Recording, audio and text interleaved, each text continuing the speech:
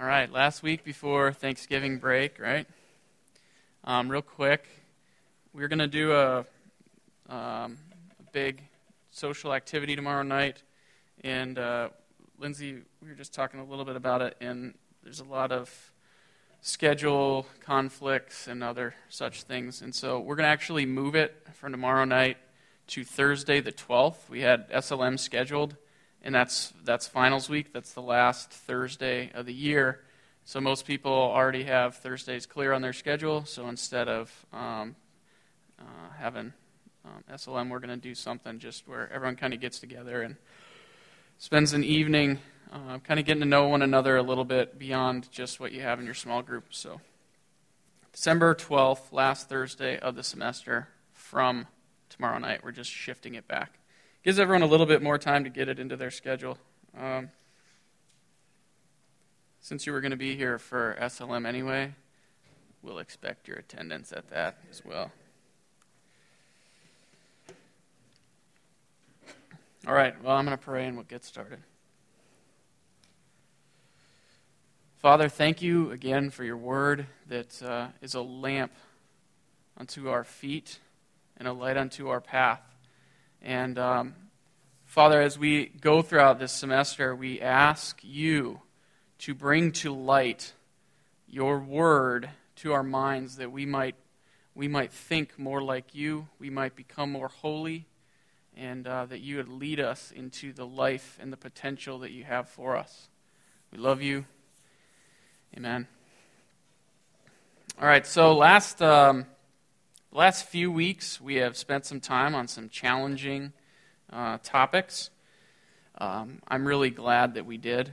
We'll continue to do so. Next semester will be probably even more full of things that are difficult to look at, that there's a lot of disparity of opinion concerning. Those are the things that I really want to go after with this group. And so we've been talking about relationships, talking about marriage and family and children. And so before we got into the issue of abortion, we were talking about kids and viewing kids as a blessing, if you guys remember. Speaking of which, there's a new one visiting us this evening, a new attendee. We love new SLM enrollees. So getting them started young, that's what we like. Yeah, and Josh, Josh is here. And so we spent a lot of time really examining how we view children in light of God's heart towards kids. And at least I was extremely challenged by that week, and in the Lord just revealing things that I didn't like in my own heart about how I look at, view, treat children. And so now that we view children as beautiful, powerful, and destined persons, we're going to talk about the need to beat them. And no, I'm kidding. We're going to talk about discipline. You guys are weird. I already know I'm weird. I didn't know if you guys knew you were yet, but it's okay. So we're going to talk about discipline. So most importantly, had to be established a heart position for children that is appropriate and in line with how God views them. They're not an interruption. They're not a hassle. Children are always a blessing in Scripture, and I'm sure you guys all remember that week, and if not, it's on SoundCloud now, so you can go back and listen to it.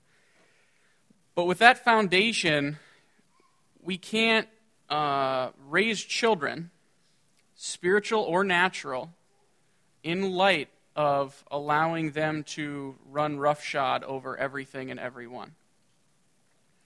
And so we're going to talk about discipline, and we're going to talk about it this week, not so much in the context of a parent disciplining a natural child, but we're going to look at it as all of us experience discipline individually as God disciplines us.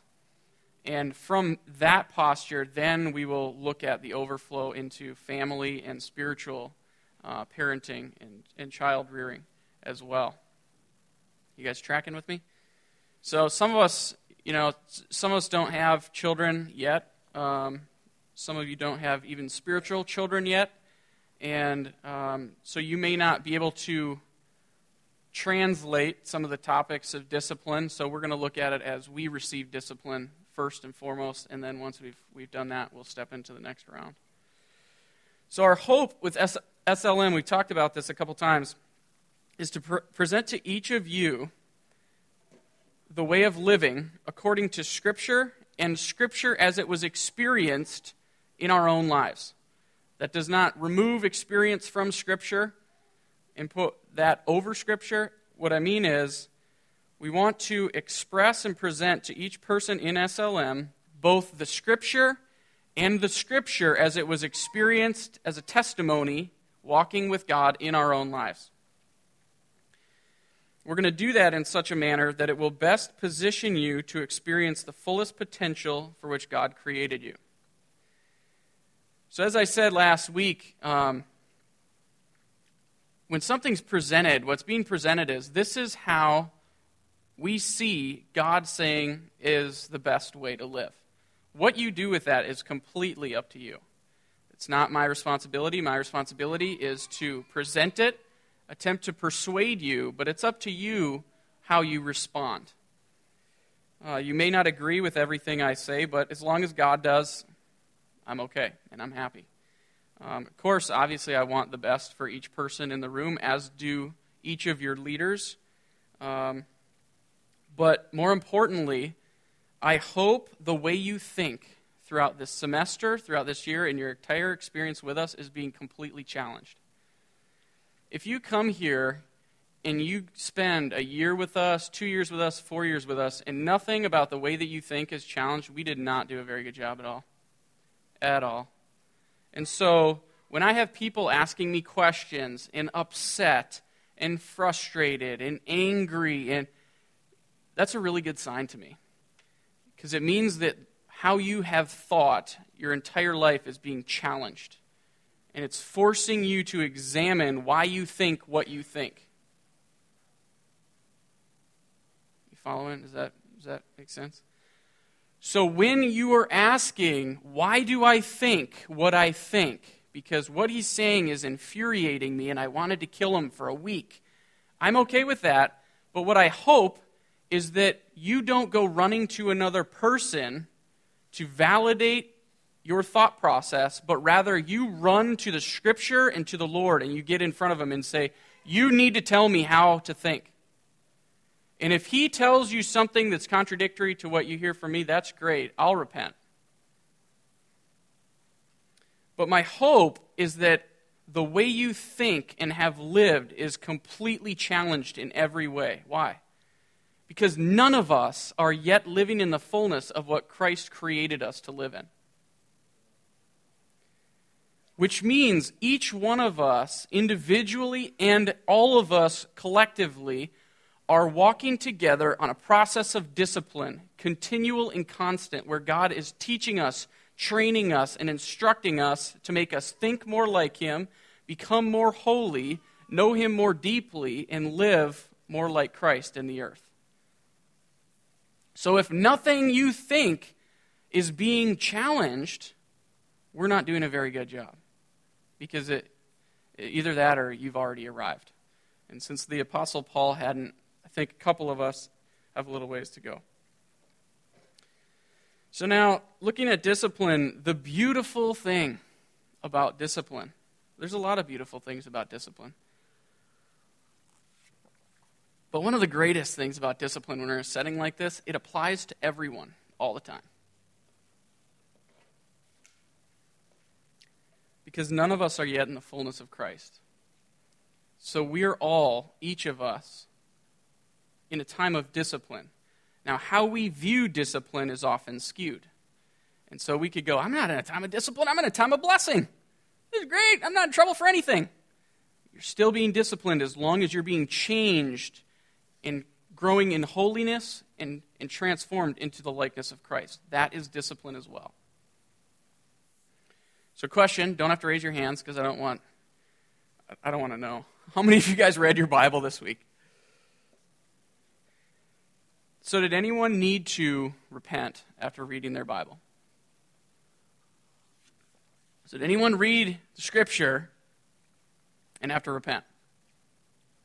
Okay, nobody.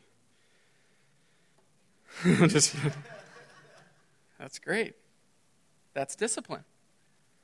Repentance is discipline. Repentance is our response to discipline, more accurately stated.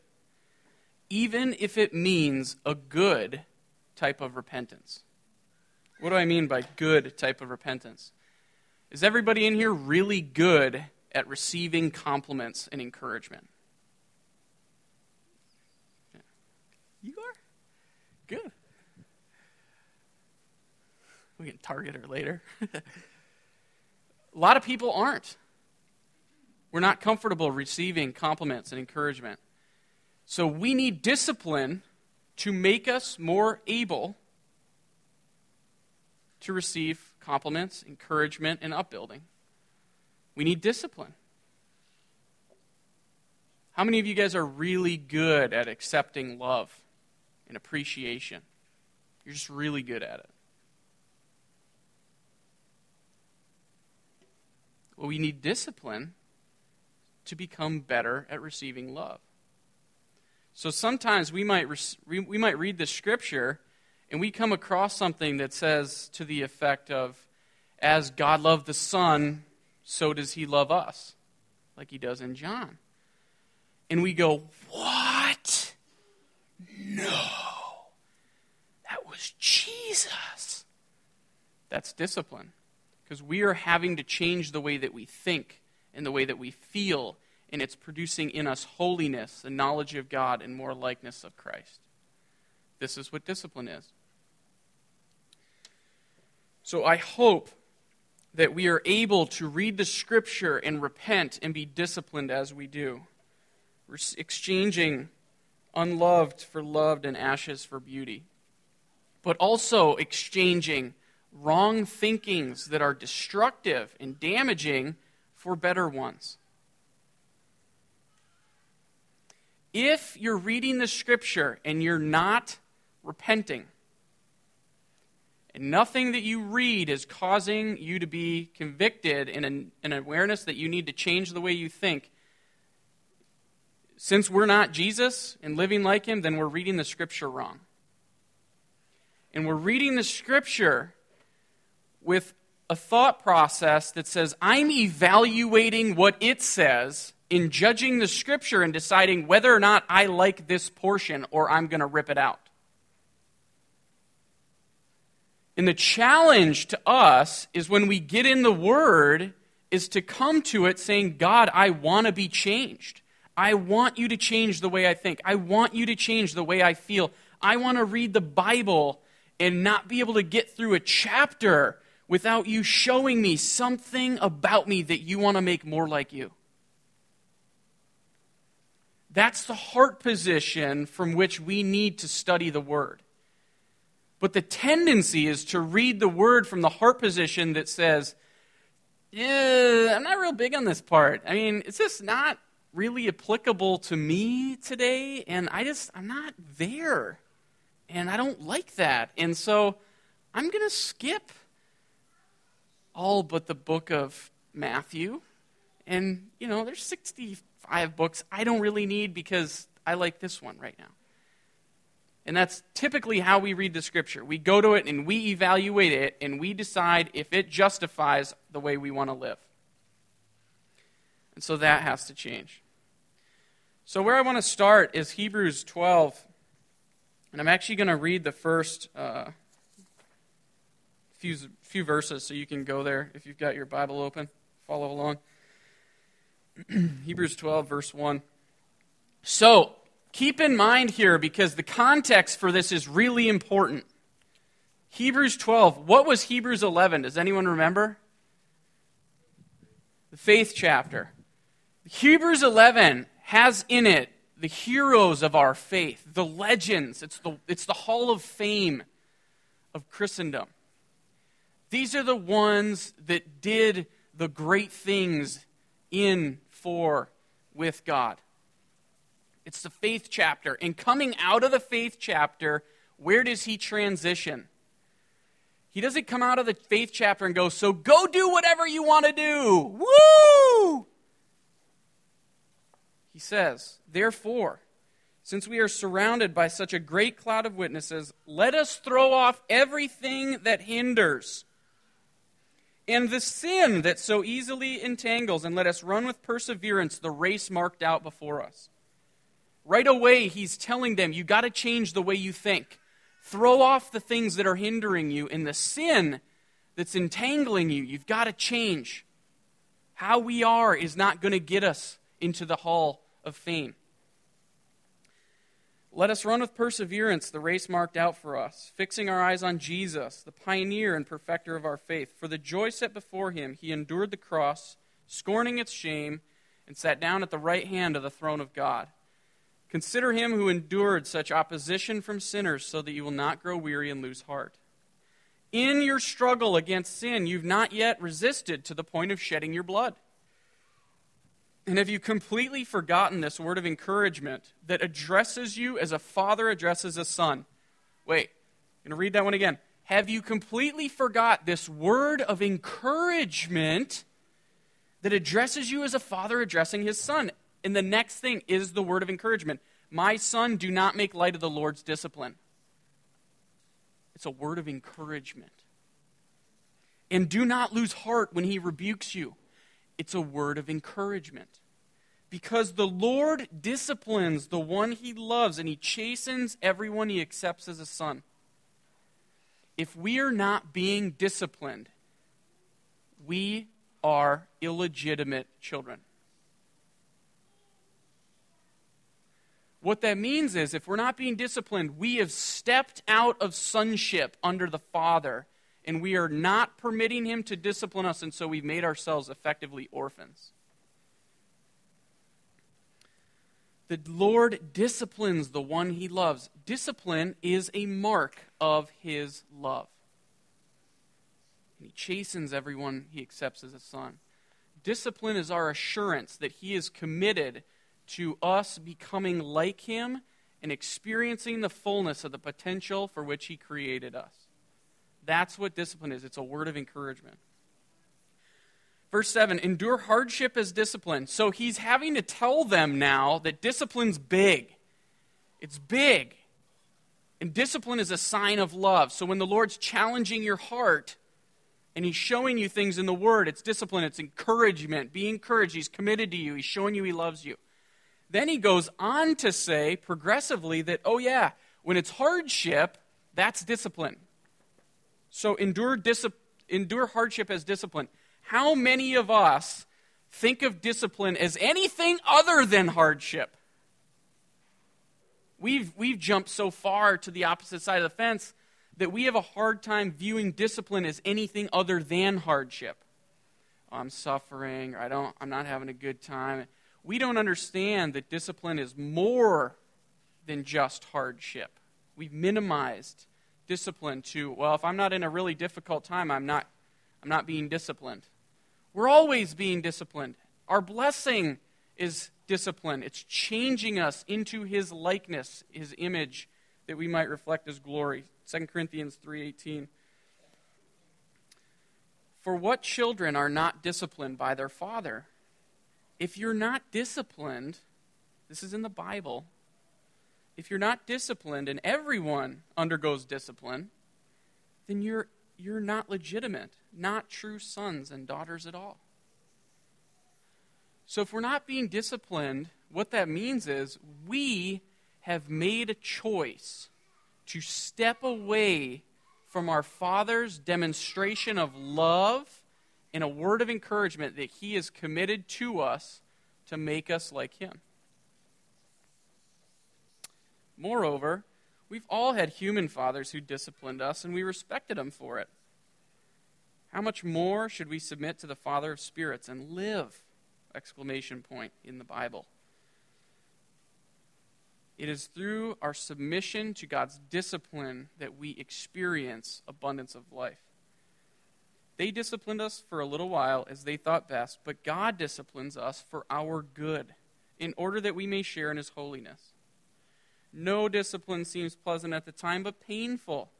Later on, however, it produces a harvest of righteousness and peace for those who've been trained by it.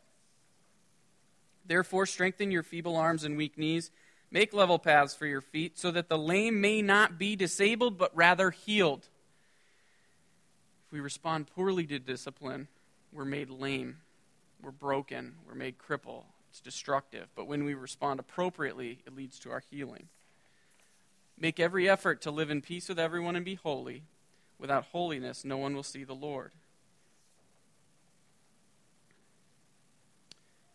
See to it that no one falls short of the grace of God, and that no bitter root grows up to cause trouble and defile many. See that no one is sexually immoral or is godless like Esau, for who for a single meal sold his inheritance rights as the oldest son. And afterward, as you know, when he wanted to inherit this blessing, he was rejected. Even though he sought the blessing with tears, he could not change what he had done. Why would he bring up Esau in the chapter about discipline? He brings up Esau in the chapter about discipline because Esau took the pleasure of what he wanted in that moment in exchange for what God would have given him had he held out and endured until the Lord put him there. He traded this is what I want right now.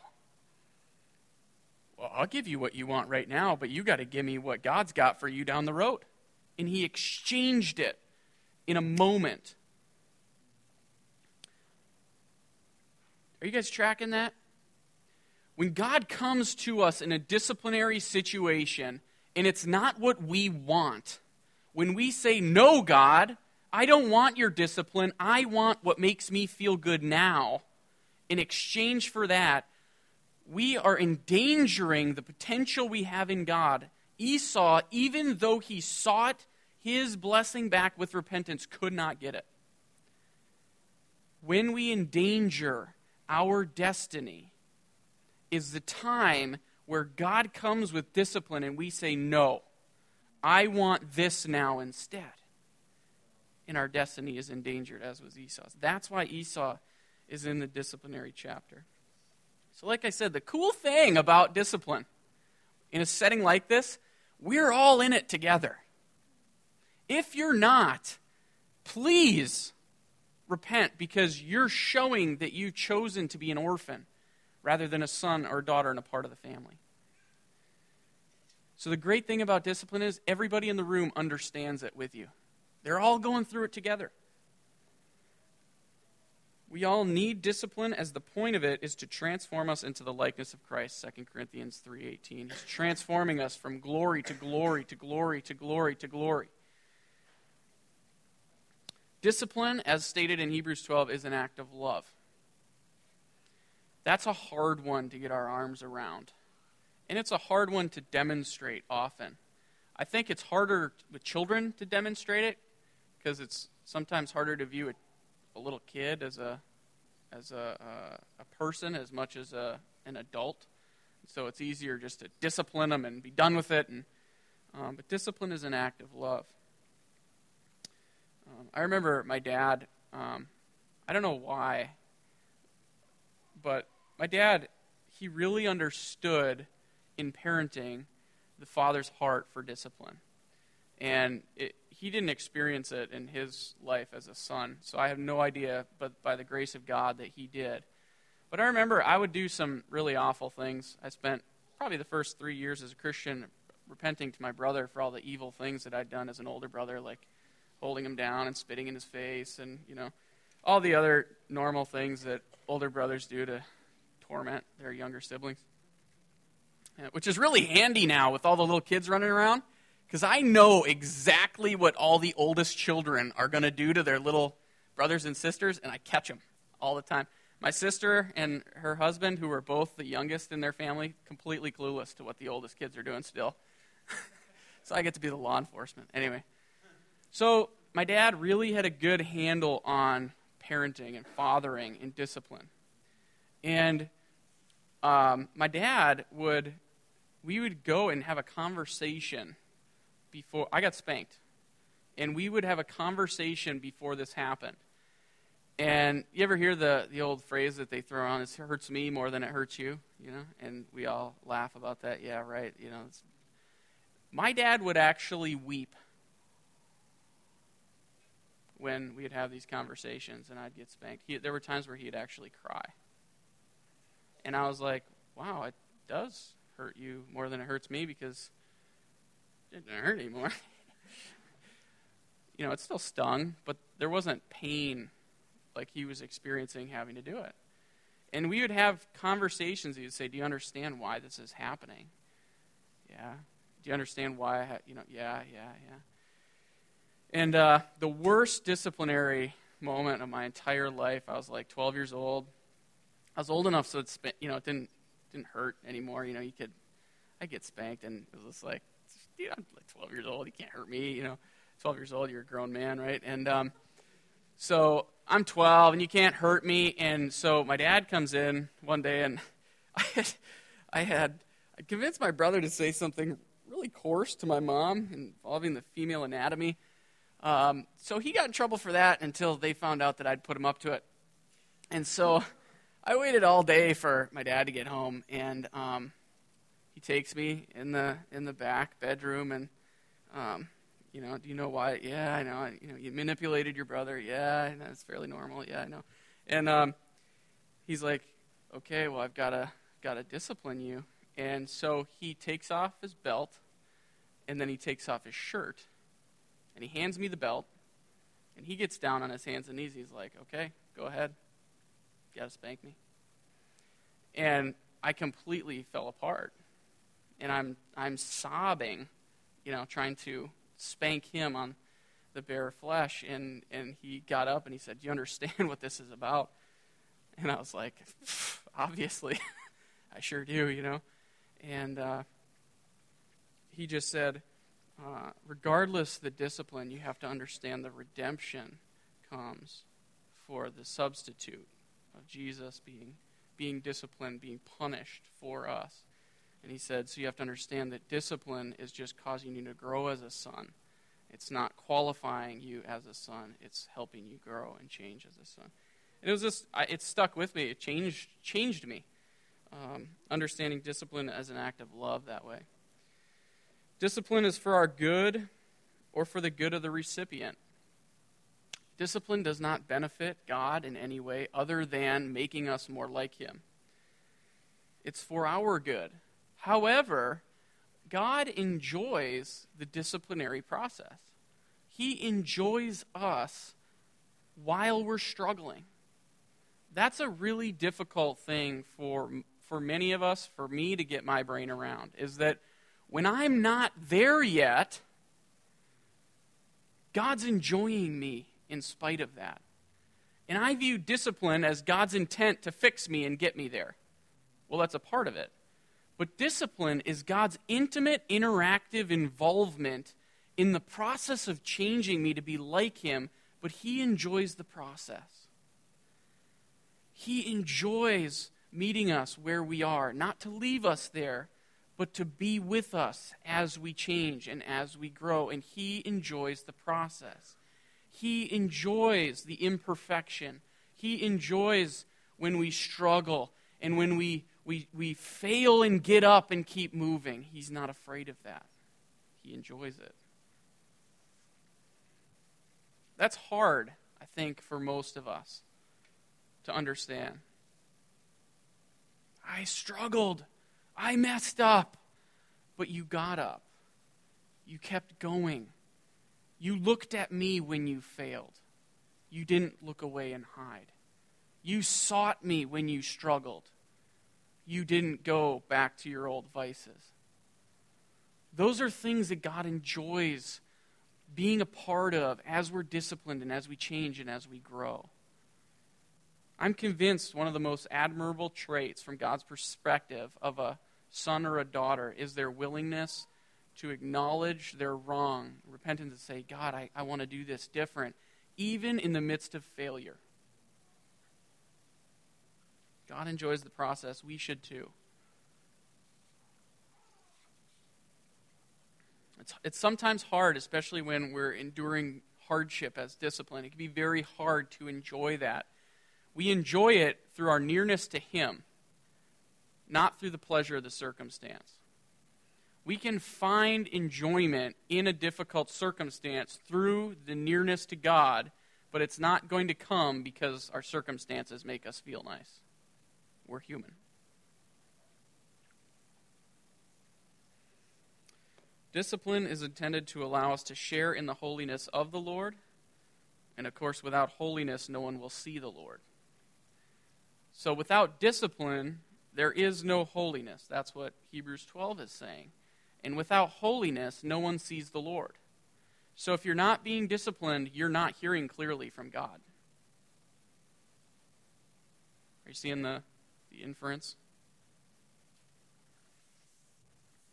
So how does discipline happen?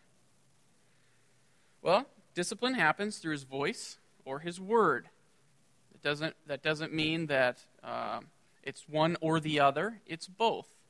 He will discipline us or challenge the way that we think and the way that we feel through His voice. That could be while we read the Scripture. That could be in a dream. That could be that prompting, that awareness that, wow, something's not right. I've had times where I was in the Scripture and I could not get through a verse without being, and God's challenging us and He's changing us. And I couldn't get through a single verse without having Him bring up something that needed changing. And it wasn't, you naughty boy. It often was, wow, you think far more of me than I ever could have considered possible. That, for me, is far more difficult than the discipline I've done something wrong. We'll get there in a second. So His word is sharper than a two-edged sword. If we read the Scripture and it does not challenge the way we think or live, then we're reading it from a wrong heart position like we discussed earlier. Discipline also happens through circumstance. We talked about that. Could be hardship, could be blessing, could be any number of things. God will discipline us both vocally and circumstantially. It's like a child. I have two drastically different children. Elisa, if I have to be so careful, because if my tone changes too much when I talk to her, she's just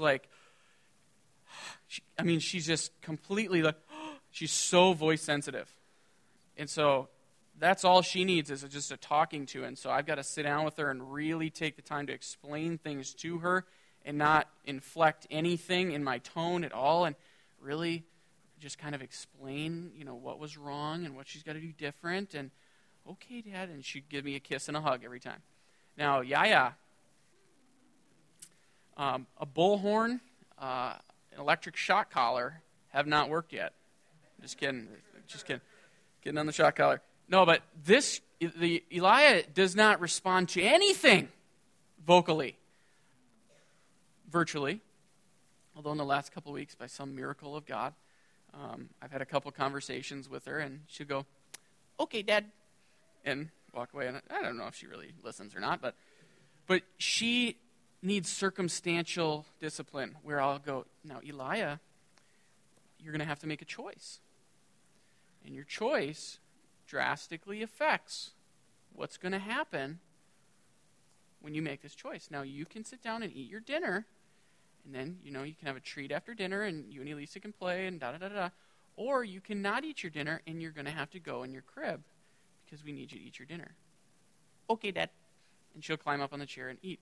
So she needs circumstantial understanding that says, if I choose this, it's going to be bad, and if I choose this, it's going to be good. Whereas Elisa, she just needs a conversation, and she gets it, at least at this point. She's only 3.5. So my point is that discipline happens in different ways. With God, I ask the Lord, God, I want to be voice sensitive. I want to be voice sensitive. If I'm doing something wrong, please speak to me, because I'd rather not have to go through any more deserts than I have to. I don't want to be Joseph in prison for 7 years if I can do it in 1. I think that's okay.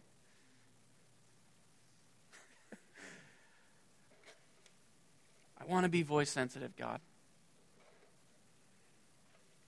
But he will use circumstance. And often what happens, he uses circumstance, and he's trying to change us in our circumstance, but we try to change the circumstance because the pain is too great. Stay in the circumstance. When discipline comes, you get changed, then you get delivered. But if you leave the circumstance before he's changed you, you're just running away, and you're creating an illegitimate situation for yourself. I don't think discipline is always through a bad circumstance either.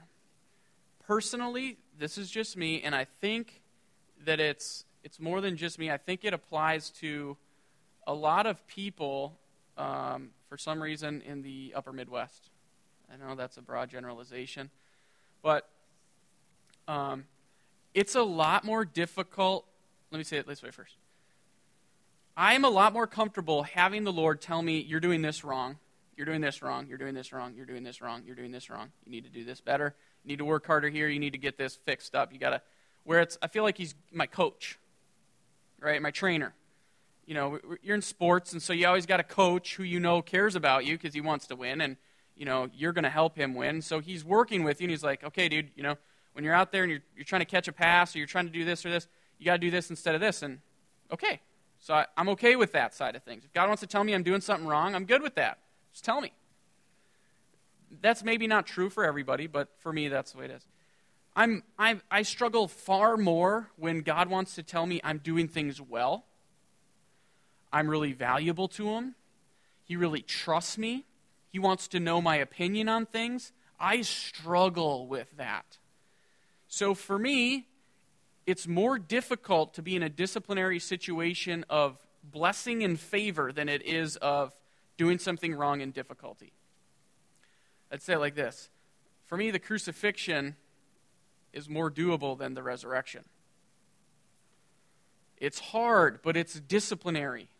I find myself weeping with being afraid to go where he's wanting to take me in a season of good circumstantial discipline than with bad circumstantial discipline. So, there's also a saying, I forget who it was Tozer or Oswald Chambers or whatever, but it's pretty interesting. For every 100 men that will pass the test of adversity, only one will pass the test of success. So he's saying discipline comes in a variety of formats. It comes through adversity and difficulty, and it also comes through success. And the test of success is often not viewed as discipline, so many don't pass because they don't understand that they need to walk uprightly and respond accordingly, even though everything is seemingly going well and God's not dealing with me about anything. And I bring that up to say, some of us get really good at, oh, God's dealing with me in this. And they're always in trouble with God. Oh, God's, I'm being convicted of this, and I'm being convicted of this, and an identity is created in this thing of I'm not good enough, and we never allow ourselves to enter into, hey, God encouraged me. God told me he's proud of me. So for many, it's easy to identify as a disciplined son instead of as an enjoyed son.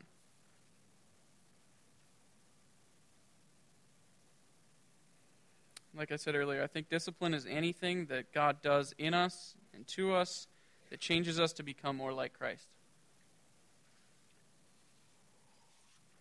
I think anything that stretches us and makes us grow is disciplinary.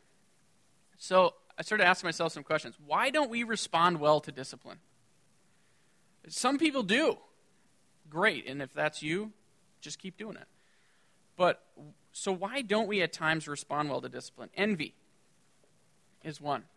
I want, or I think this is best. And so God will come and he'll start to discipline us. And he'll say, this is the direction I want you to go. And he starts pushing us through people around us, or maybe in the scripture, or someone tells you something that they think. And you start scrambling. God, I don't want that. I don't like that idea. And you start scrambling, and often first response is, I'm going to go find someone who will tell me what I want to hear. I'm going to go find someone to agree with me because I think that in agreement, then I don't have to respond to God's discipline. And this is happening out of envy because it's an I want thing instead of what God wants. And we respond poorly to discipline because it hurts. At times it hurts. As humility develops, discipline hurts. Why? Because we've got to acknowledge that we've been wrong.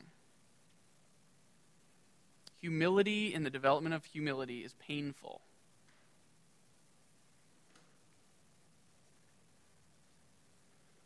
So discipline develops humility, and that process is often painful because we have to learn to admit we're wrong and that we made a mistake.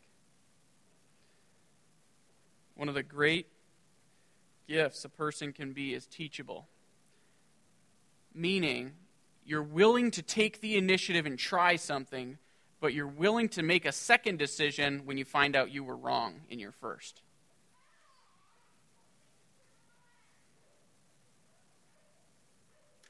I read a really cool article called The Second Decision. And the guy was expressing the first decision's good, because that's where you take initiative and you move forward, you make a decision. But the second decision is often better. Because when you make the first, you've got to be willing to evaluate it and say, did I make the right choice?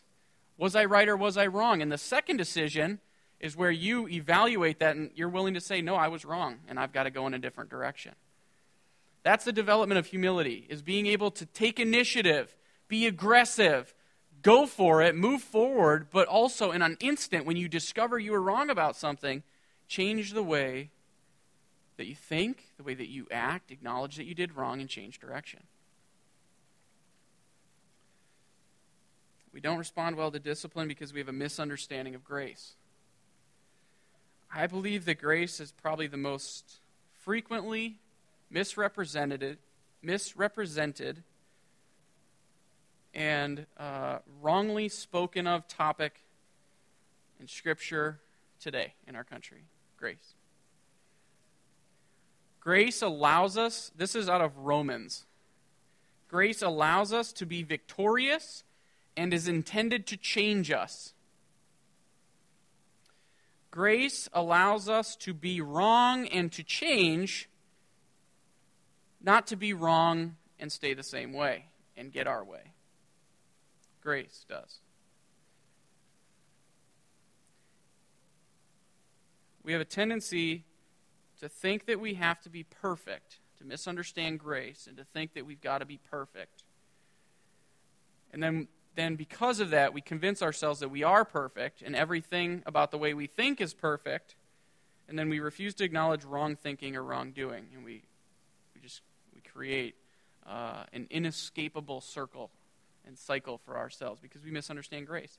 And what I say by misunderstand grace is, in the context of community, we talk about grace a lot and giving people grace and grace, but we view it in an non-authoritarian context where grace in community just means everyone's the same, nobody's in authority, so no one can discipline anyone else, and nobody can say anyone else was wrong.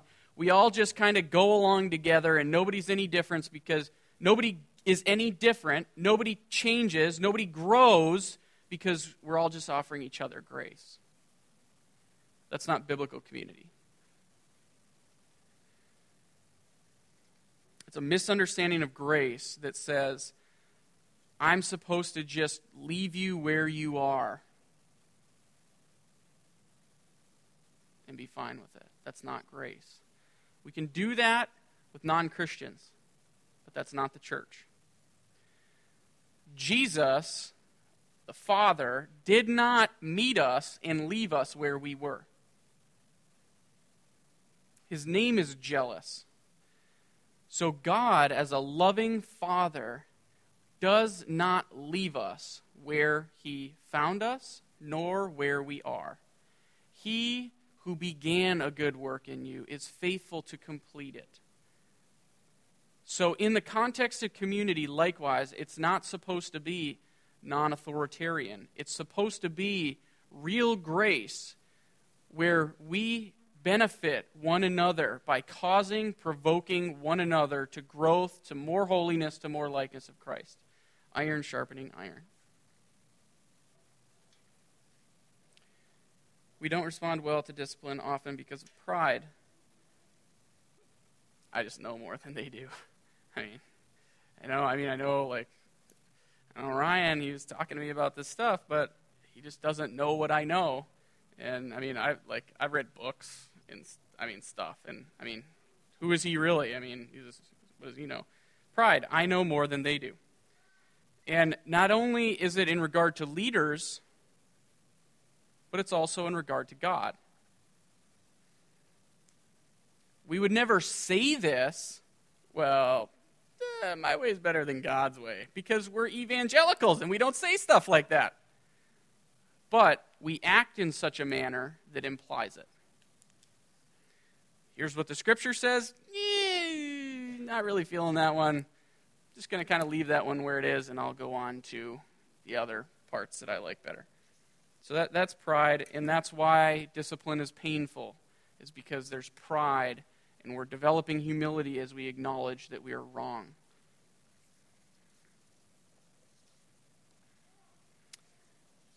We struggle with it because we have a lack of trust. We don't trust his leadership when he disciplines us. Essentially, that's the core issue, right? Discipline happens, and we think God has somehow lost us in the big picture, and he doesn't have track of us. And what discipline comes, and we push rather than pull near. And discipline is meant to cause us to pull near to God, draw closer to him, and allow him to walk us through because we trust his leadership. But we often push away from God because we don't trust his leadership. And it's because when we don't understand, we often won't obey. That's why everybody's favorite verse is trust in the Lord and lean not on your own understanding. But when we don't understand, we don't like to trust in the Lord.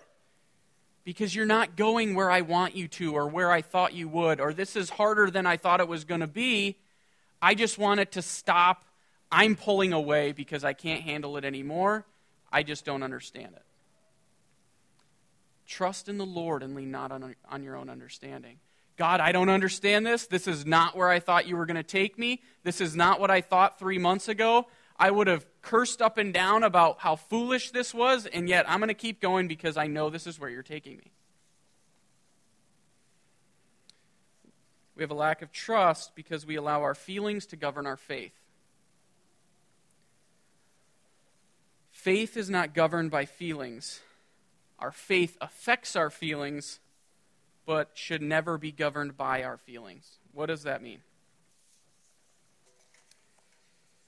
This means we tend to avoid things that make us feel bad.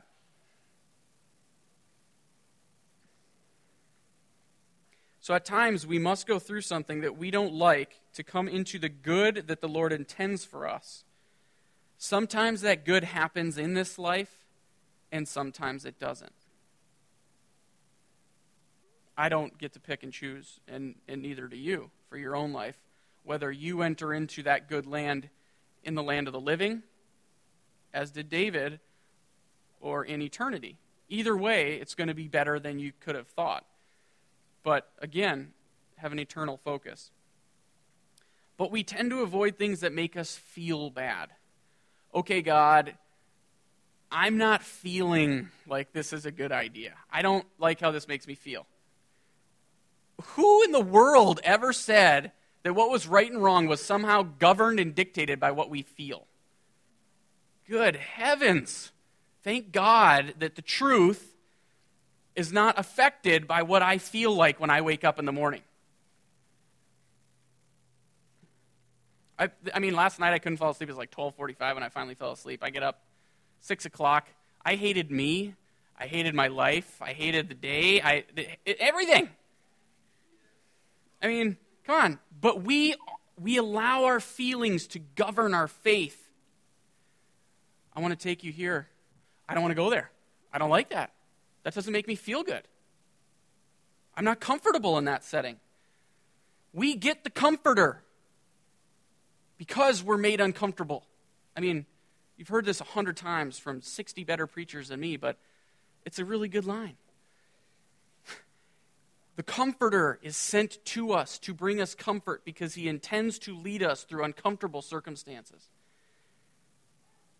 Our feelings are not God's primary concern. Us walking upright is God's primary concern. When we walk upright and we lose our lives, we will then find it and our feelings catch up. But most of the time, from my experience, where he leads us, our feelings don't want to go.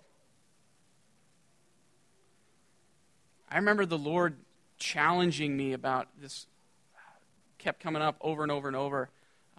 Encourage one another, encourage one another, encourage one another. At the time, I grew up here, so I was a guy. And seriously, guys don't encourage each other.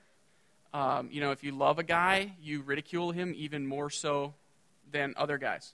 That's how, come on, right? It's like if you like someone, you're like, hey man, good to see you. And if you love someone, you're like, hey, you idiot, what's going on? And if you really love someone, you'll mock them publicly in front of everyone, because that's just how we roll. And it's extremely unhealthy. And it's destructive, not only for you, but for the guys that you're doing that to. And so God starts going, hey, encourage one another, encourage one another, encourage one another. And so I'm like, I don't want to go there. I like ridiculing people. It's safer. And so he starts to challenge me, and my feelings were terrified. And I remember the first few times that I'd go to encourage a friend, and I'd just tell him, like, hey, you're a big deal to God. And I would sob almost uncontrollably, telling him something good about him. That didn't feel good. I didn't want to be there. But few things had more impact in changing me than doing something I didn't feel like doing. He's not looking for our feelings and what we want to do. He's wanting us to obey him and act uprightly, and our feelings will catch up as we change. Our minds are renewed and our emotions are made whole. God the Father makes it a point to discipline us. His name is jealous. It's a mark of his love, and it's a word of encouragement that he disciplines us, because it leads to our growing to know him and our becoming like him, like our dad. So we as parents, both spiritually and naturally, must also grow comfortable receiving and giving discipline. Understand that the discipline of another or yourself is intended for them or you to grow. As I mentioned earlier, it is a sign of an orphan to be unable to receive discipline. And it is the sign of a son to seek it. Proverbs 13:1. If you find yourself being disciplined and pushing away, you need to be aware immediately that there's something wrong with how you view God as a father and how you respond to discipline. Immediately. If you can't believe that God is disciplining you or can or would want to, and that he's not actively doing it, you need to repent and seek him and ask him to right your heart. So to close, we're going to just take a look at Proverbs 2. Because it talks about the seeking after wisdom and the fear of the Lord.